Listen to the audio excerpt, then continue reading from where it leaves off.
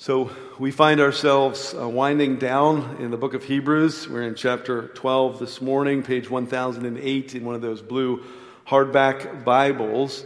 And we see this theme this morning of the idea of running. People have been running in races probably since the dawn of humanity. I'm sure Cain and Abel probably had a foot race to see who could get to the dinner table first, and it hasn't stopped since then. Marathons have been around for literally thousands of years, kind of the very first that we know of competitive endurance race. Endurance races have kind of kicked up a notch in the last 50 or so years as humanity kind of develops more and more extreme ways to test ourselves, pushing the limits of what the human body can do. There's a great story of an endurance runner. It's been around for a while. It's one of those things that gets passed around the internet. So you've probably heard of, or you may have heard of Cliff Young. He was a sheep herder in Australia, and there was this ultra marathon in 1983, a 544-mile endurance race called the Melbourne Ultra Marathon. And at the age of 61, this sheep herder showed up to this ultra marathon. Despite having no formal training, he thought he would give his shot at this 544-mile race. He started out the first day at a snail's pace, sort of shuffling along, not even doing a proper running stride. And by the end of the first day, he was woefully, pathetically behind, but he kept running. Everybody else went to bed that night to get sleep and to wake up and knock off another 60, 70, 80 miles, whatever they run in a day. But Cliff Young just kept running through the night. And he ran and ran and ran for nearly 6 days straight without stopping to sleep. He would stop to eat and get water. But he had grown up from the time he was a young boy running for days at a time across his sheep farm, chasing sheep, and they couldn't afford horses, and so he would go out and bring in the sheep and corral the sheep, and he won that race at the age of 61 in 1983 at a snail's pace simply because he didn't stop. He kept running. And he had built up literally over a lifetime this unmatched endurance and the ability to just run and run and run. One of the toughest, most infamous ultramarathon races is called the Badwater. Hasn't been around. Been around, I think, for 40, 50 years, but it unlike that 544-mile Melbourne race, this is a mere 135 miles, but it takes place in California, from what I understand to be the lowest point in the continental U.S. to the highest point in the continental U.S., so it begins in Death Valley, which is not a great place to start an ultramarathon, and it goes 135 miles up to Mount Whitney in some of the harshest conditions imaginable. That is run straight through, and if you are an elite athlete who has trained and prepared, you hope to be able to get it done in 24 hours of straight running. Amazing feat.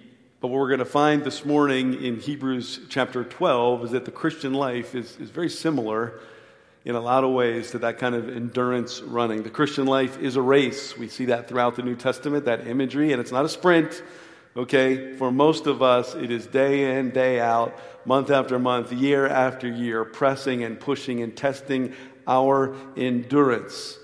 And just like running an ultramarathon, it's going to be long, it's going to be hard, and if you're a Christian, it means you must train. If you seek to follow Jesus, you must build up your endurance over a lifetime.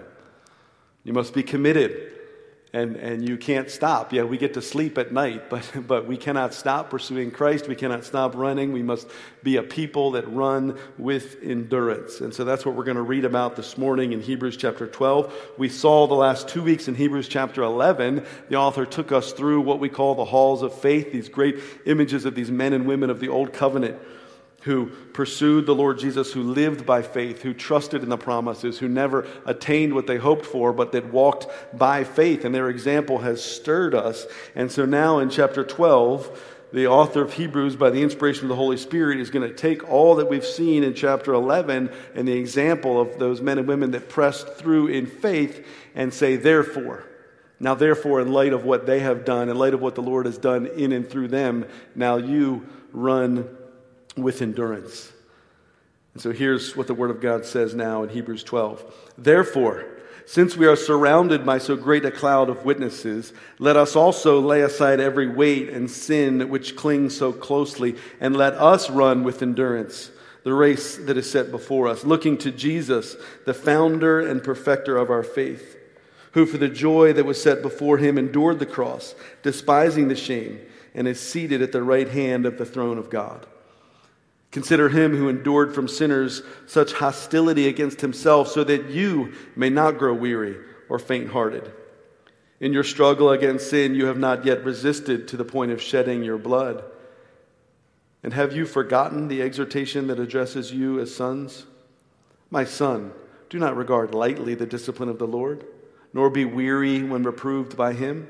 For the Lord disciplines the one he loves, and he chastens every son whom he receives.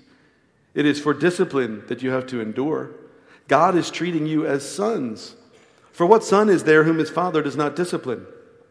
If you are left without discipline, in which all have participated, then you are an illegitimate children and not sons. Despite this, we have had besides this, we have had earthly fathers who disciplined us, and we respected them. Shall we not much more be subject to the Father of spirits and live? For they disciplined us for a short time, as it seemed best to them. But he disciplines us for our good, that we may share his holiness. For the moment, all discipline seems painful rather than pleasant, but later it yields the peaceful fruit of righteousness to those who have been trained by it. Amen. Amen.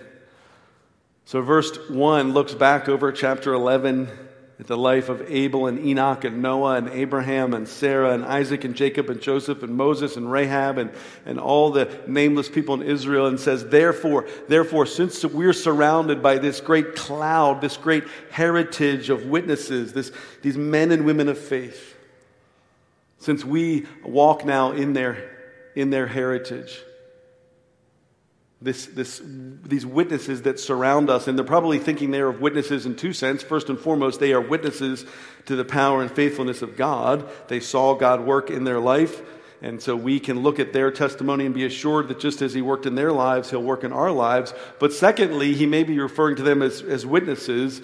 There's this sense of them seated in heaven, looking on to the race that we are now running, that they've finished, and now they are this cloud, this crowd of witnesses looking down, watching us. And so with both of these things in mind, we're now spurred and encouraged to say, now you also run with endurance just as they did. And verse 1 says to do that, first of all, you need to take off. You need to put aside every weight and every sin. And I mentioned there are these two things. On the one hand, the weight. To run with endurance in the Christian life, you need to take off weights. That means anything that would hinder you, that would encumber your progress, that would slow you down. And just like an elite athlete is going to take off extra clothes and hats and jewelry, whatever is going to slow them down, friends, we need to declutter our lives. We need to cut out distractions. We need to trim down time wasters, things that would slow us, distract us from running the race before us with endurance.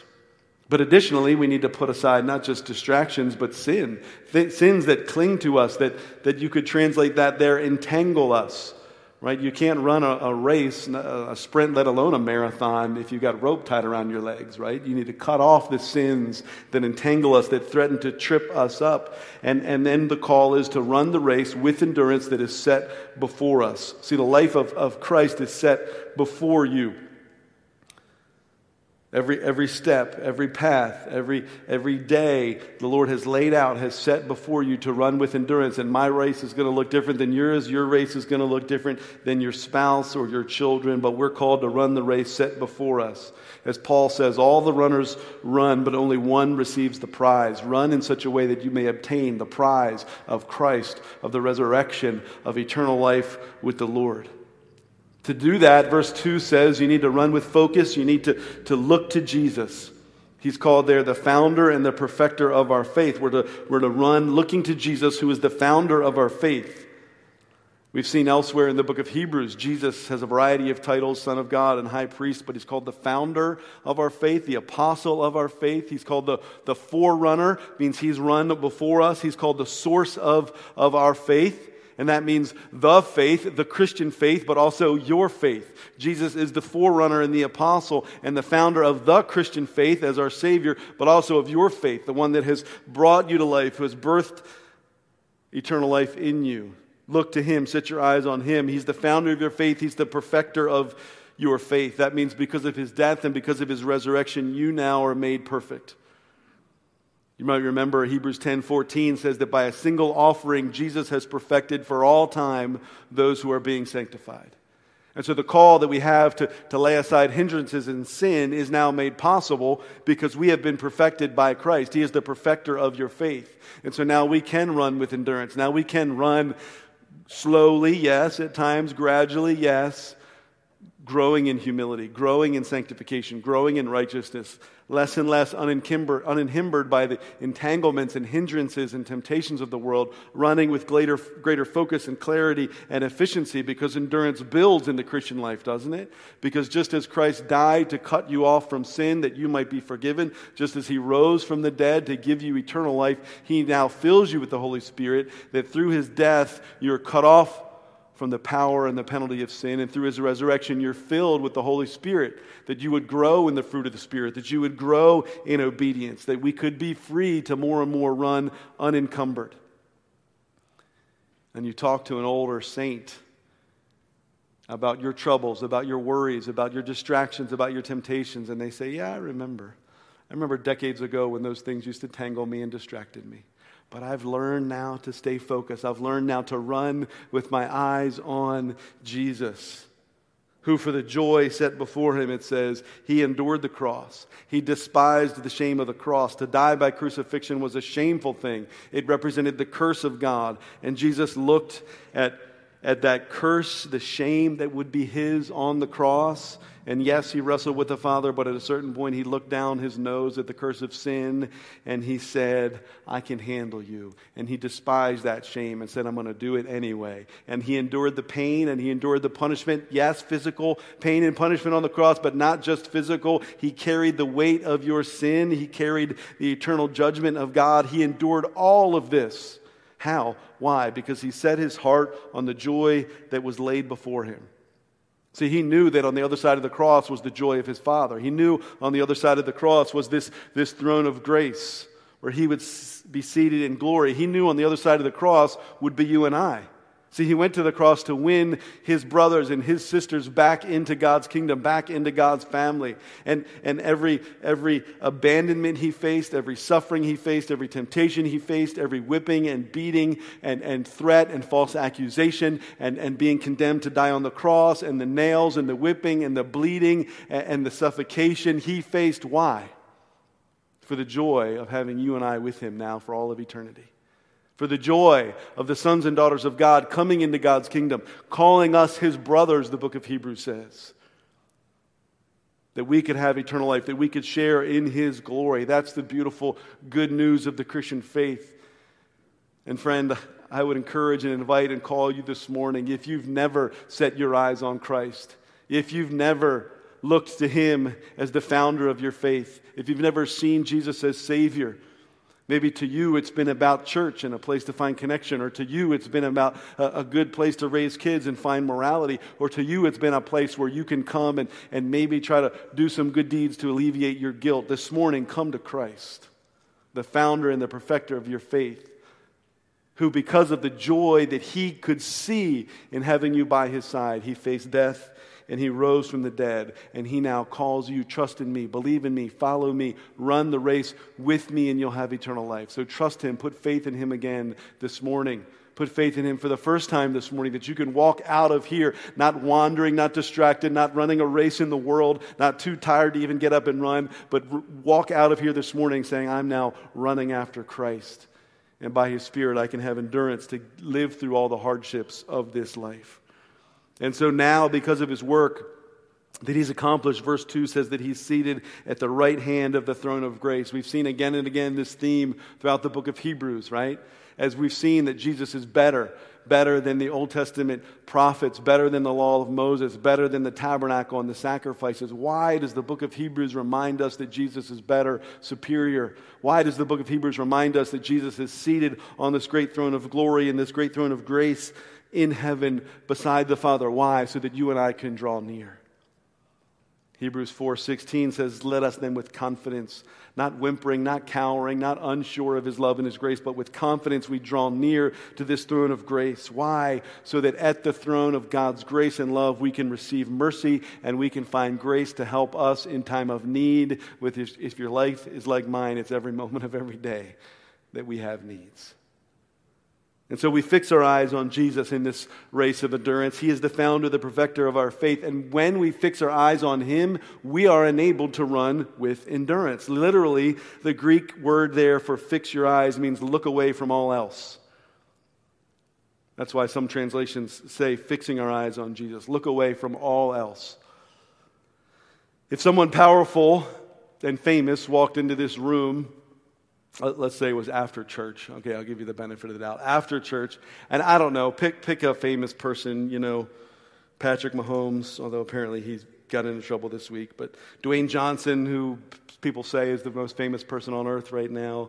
Let's say LeBron James, whatever musician, famous person, famous preacher. If they walked into this room after church amongst all the commotion and the dismissal and stacking chairs, most of us would do what? Right? Your wife would be coming up to you. Your kids would be telling you they're hungry for. You just be watching. What are they here for? What are they doing? I can't take my eyes off. I'm so curious. Who are they going to talk to now? What are people saying? Right? Your eyes would be fixed. The building could burn down around you. Half of us wouldn't even notice it, right? Our eyes would be fixed. That's the picture that this says. Run with that kind of dedication and focus that you are looking so firmly at Christ that you're looking away from all else. That's the posture of the Christian life. Your eyes, your heart, your time, your energy, your passions, focused, dedicated, honed in on Jesus. And through that, through keeping your eyes on him, we're enabled to run with endurance. Now, what is endurance? Endurance means that when you face hardship in this life, that you're persistent. To run with endurance means that when obstacles come up, and they will, that you have the stamina to face those obstacles. That means that when you are weak and tired and you want to sit down on the sidelines and say, God, can I just hit pause on the Christian life? Can I just have a weekend to do what I want? Can I just disengage and distract and maybe find some pleasure in the world, but maybe just veg? Endurance with your eyes on Christ means that you have strength when you didn't think you could. It means that you persevere when you want to give up. It's persistence, it's stamina, it's strength, it's perseverance. Some of you have been following Christ for just a few weeks, and you're still on that initial new love runner's high. But guess what? It's going to get hard. And as weeks turn into months and months turns into years, there will be hardships and obstacles where you will need endurance. As Hebrews 10:36 says, you have need of endurance so that when you have done the will of God, you may receive what is promised. We all need endurance in the Christian life because it is an ultramarathon. It is an endurance race. You can read different stories about ultramarathons and endurance races and heroic stories, but you don't even have to get on the internet. And unfortunately, Craig and Hope are not sitting in their typical assigned seat. I think they went to go visit Emma at school, if I'm not mistaken. But we have our very own endurance athlete here at Living Hope. Craig is literally, and I'm not using this word lightly, he is an elite endurance athlete. If you know Craig Whiteford, he's one of our elders, oversees our men's ministry team, and Craig has competed and done extremely well in triathlons and marathons and in Ironman races. And this June, he's actually part of an 8-man cycling team that's going to do a 3,000-mile bike race, coast to coast, start on the East Coast, end up in California, a race across America. It's called RAAM, R-A-A-M. And they're going to ride continuously, his 8-man team, 24 hours a day for a week straight. And you can do the math. It was 8 people over 24 hours. I'm not sure how many hours and miles a day Craig is going to be racing. But as this 8-man team is doing this race across America, they are doing it to raise money for an organization called Zoe International. And you can literally right now, if you want, pull out your phone and Google Craig Whiteford Zoe International, and it'll come up. And Craig's personal goal is to raise $20,000 through this race for Zoe International. We're going to put the link up this week in our newsletter and social media, but Zoe International is a Christ-centered organization whose mission is to end human trafficking. And they're at work around the globe with prevention, with rescue, and with restoration for, yes, adults, but by and large, young boys, young girls that are horribly being kidnapped and trafficked. And Zoe is doing good work. And you talk to Craig's excited about the race. He's excited about the adventure. He's excited to push his limits. And yes, he's committed and he's dedicated. And he I told you a couple weeks ago, I don't know why I talked about Craig twice in a month, but I guess because he's a godly man whose faith I want to imitate. But man, Craig monitors his calories. He gets up early. He trains for hours and hours a week, right? You don't go into a 3,000-mile bike race lightly. And he's built up this endurance over years of training, but he's not just doing this to push himself to win a race. He's not just doing it for the adventure. He's committed to this ministry of Zoe International. He's committed to making a difference. He's committed to the name of Jesus, serving and ministering to those in the deepest, darkest places. And he is training and riding and on this mission that he's going to begin this June with his eyes fixed on Jesus. And I believe that. This race is part of Craig's race. His Christian faith and his endurance is now going to be pressed physically, but also emotionally and spiritually.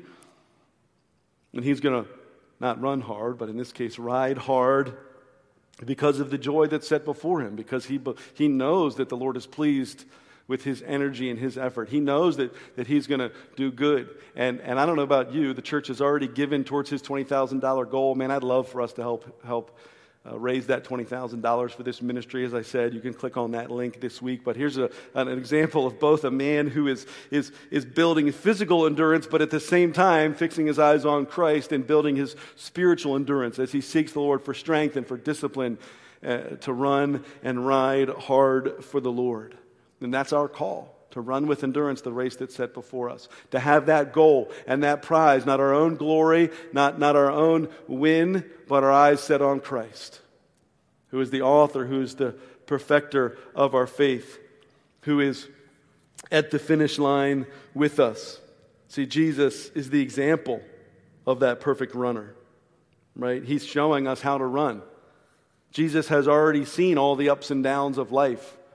He has pushed through every temptation, the book of Hebrews has told us, every temptation that you have faced, Jesus faced before you. Every struggle that you've suffered, every hardship and pain that you've suffered through, Jesus has already gone before you. We fix our eyes on him because he's an example, right? He knows where to go. He knows how to get there. He has run the race ahead of us. He's the lead runner. He knows where the finish line is. You want to finish the race well? You want to get to the end of your life having run with endurance? Follow Jesus. Because he's already at the finish line and he's now waiting for you, showing us where to go. And not only is he at the finish line, but he's the prize at the end of the finish line. He's the example that we run after, right? He's the direction that we run toward, but he's also the prize that we get. We get Christ. We get life with God.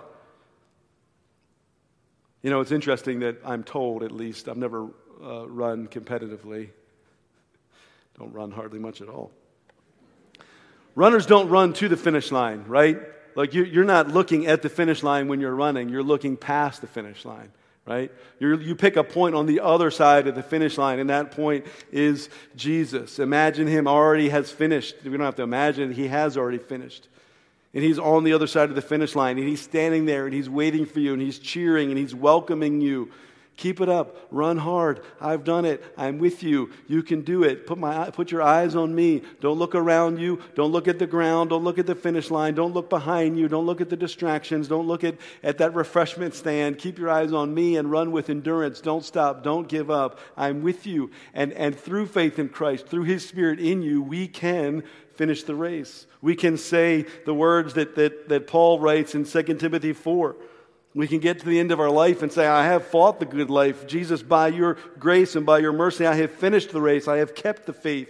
There is laid up for me the crown of righteousness, which the Lord, the righteous judge, will award to me on that day. Not only to me, but all those who have loved his appearing. God, by your grace, would you enable us to proclaim this one day, that we've finished the race, that we've run hard, we've kept our eyes on Christ. See, one of the ways that you can get through life and run with endurance is by fixing your eyes on Christ. But there's another section of this passage that we read beginning in verse 3 That part of running with endurance is not just fixing your eyes on Christ, but it's learning how to face suffering. And I believe this passage shows us that we need to receive suffering in this life as God's loving discipline. Look with me at verse 3. It says, "Consider Jesus, who endured great hostility from sinners. He was falsely accused, he was mistreated, abused, he was crucified. But Jesus endured the greatest suffering of any human being." Again, not just physical pain, but the emotional suffering of the sin of the world. Consider this example. Why? So that you will not grow weary. Consider what Christ has done so that you will not grow weary or faint-hearted. See, listen, Christ is not asking you to run a race that he himself has not already run. He's not that kind of leader. He's not that kind of Savior. He's already done all that he's asking you to do. Now, in the book of Hebrews, these Christians are at risk of growing weary and giving up because they're being persecuted. As we've read already, they're suffering, they're being afflicted. Some of them are being publicly scorned and imprisoned. Some of them have had their property confiscated. And so, yeah, like you and I, they may feel tired. They may feel weary. But verse 4 says, continue that struggle against sin, against giving up, against growing faint-hearted. See, verse 4 says that every Christian struggles against sin, but the verse there says that in your struggle against sin, and most of us can say the same things that are being said to these readers, you have not yet resisted to the point of shedding your blood in your struggle against sin. See, even though these Hebrew Christians were facing persecution and hardship, most of them had not been tortured, had not been asked to give up their life. They were suffering, but not to the shedding of blood. And so the author calls them to press on and endure. And that same thing is true for you and I, no matter how hard it gets, the temptation that we face, the struggle that we face, no matter how difficult it may seem, the call is to continue to press on because you have not yet resisted to the point of shedding blood. What's that a reference to? Well, Christ resisted all the way to the point of shedding blood, faced everything that the world, the flesh, and the devil could throw at him, and yet he endured. And so now the call for you and I is to run with endurance with our eyes fixed on Christ, not giving in to temptation, continuing to struggle and resist. I remember as a young man memorizing this scripture. Like many young men in this room, as a 20-year-old at college, finding myself surrounded by the world, there was struggle, there was battle. There was battle against lust and against the pull of the enemy and wrestling with the Lord. And I remember meditating on this scripture as the Lord called me, yes, but you can continue to resist. You've not yet resisted to the point of shedding blood. And so hold on, stand firm in me. In a few moments, we're going to celebrate what the Lord did for us on his cross, the one who did shed his blood, who resisted all the way to the point of shedding blood, that now you and I can find forgiveness. Now, even in our failures, even when we give up too soon and we give in to temptation, now you and I can find freedom and forgiveness and hope for a new start because Christ did shed his blood for you and I. So let's even now begin to prepare our hearts for the Lord's Supper. Verse 5 says, as you face suffering and hardship in this life, don't forget the exhortation that God has given to his sons. And he's there reminding us, calling us to Hebrews 3:11 and 12. He's going to quote Hebrews 3:11 and 12. And he's going to say, my son, don't regard lightly, don't downplay or dismiss the Lord's discipline. The Lord's discipline there means his rearing of us as his children, his raising us as his sons and daughters, the training that parents do for their kids. So first, he's really saying two different things in verse 5 there, this quote of Proverbs 3. Number one, don't regard lightly the discipline of the Lord. But number two, don't be weary or lose heart when you're reproved. So there's two things going on here in this passage. On the one hand, we can too lightly regard God's training. Right? And if you too lightly regard God's training, you're going to just dismiss it and say, it's not a big deal. Or you can grow weary and you can lose heart by his correction, his rebuke, his reproof. And what will that do? Well, that'll make you discouraged. That'll make you think God's hand is too heavy for you to bear and that it's not really his love. And you can make either mistake. You can face suffering and hardship in the Lord's discipline and you can downplay it. Or you can take it too harshly and get discouraged. But the passage says, no. You need to rightly assess the Lord's discipline, rightly assess what God is doing in the midst of your suffering. Because verse 6 says the Lord's discipline, his training, Comes from his love. He disciplines those he loves. He chastens, meaning to scourge, to correct, to reprimand a son or a daughter. He chastens every son that he receives into the family. Now, this section of Hebrews is addressing the suffering of life. But it's talking about two different types of suffering, right? And two different ways that the Lord disciplines us through our suffering. The one is training, the other is correction. When you face a hardship in this life, sometimes the Lord is correcting you, rebuking you. Other times He is training you, He is building discipline. And so the word here that we translate discipline actually has two senses in the Greek, similar to how we have two senses in English, right? We use the word discipline in two different ways as well. And so we'll say, I'm teaching my child discipline, and so I'm setting up boundaries and limits on his phone, and there are certain times a day when he can and cannot get on his phone. I'm setting up these boundaries. Why? To discipline him, to train him to be self-controlled. But there's another way that we use the word that you say, I am disciplining my child, meaning I'm correcting him. Why? Because he failed to be self-controlled. He snuck onto his phone after bedtime when he wasn't supposed to be, and now he's being disciplined. Now his phone is being taken away, his screen time is being taken away. Do you see what I'm saying here? Discipline can be a type of training. God trains us through suffering that we can endure and be disciplined and self-controlled. Other times, suffering is a form of discipline where we're actually being corrected and rebuked by God. Somebody nod if that makes any sense at all. Okay, thank you. So let me show you how this works out. If you rebel against God, if you disregard God and disobey His will and give in to sin, you will likely face the Lord's loving discipline. You will be corrected. You may be reprimanded by God, by the Holy Spirit. You'll face consequences. Sometimes those consequences and that loving discipline and correction is simply your own internal shame and guilt. You sin, you feel bad. That's God's loving discipline correcting you. The Spirit convicts you. You're chastened and reprimanded by His Holy Spirit. At other times, you may find consequences to your sin. You might find natural consequences or at times supernatural consequences of your actions. So it works like this. If you're a Christian, if you're following the Lord Jesus, but you drink too much, maybe you have a past with abusing alcohol, or maybe the stress and strain of life is too much, and a glass of wine with dinner is now turned into 3 or 4, or a beer on Friday night is now turned into 5 or 6, and you're drinking too much to relieve the stress of your life, to look for an outlet. You will likely feel at some point conviction and shame before God if you're a believer.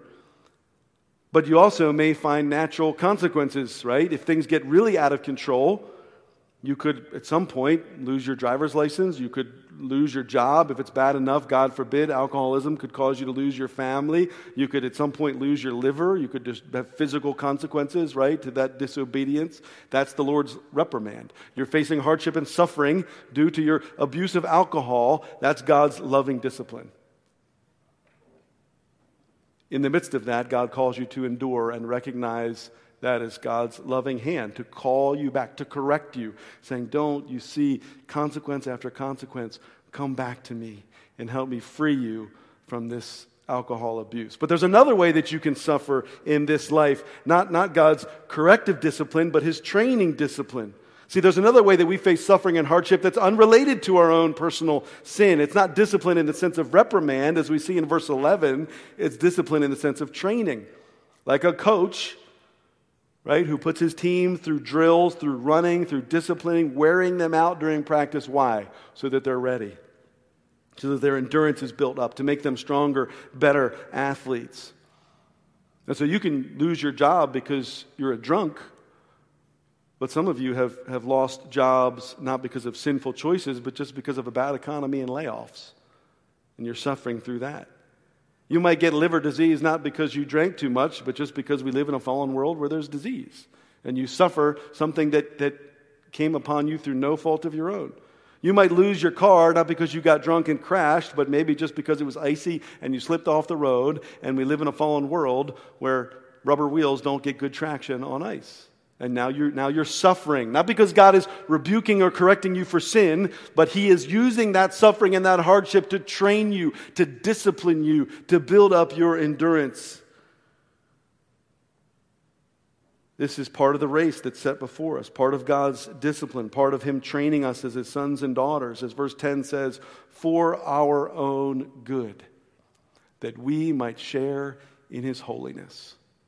See, if you've walked away from the Lord and are suffering the consequences of that, God's ultimate desire is for you to turn back and to find forgiveness and freedom in him. But if you're facing hardship and suffering and pain in this life simply through the brokenness of this world and death and disease or an earthquake or a bad economy or corruption in the world, God's desire is even that would be for your good, that you might share in his holiness. And you might not like suffering and hardship in this world. In fact, we likely never do.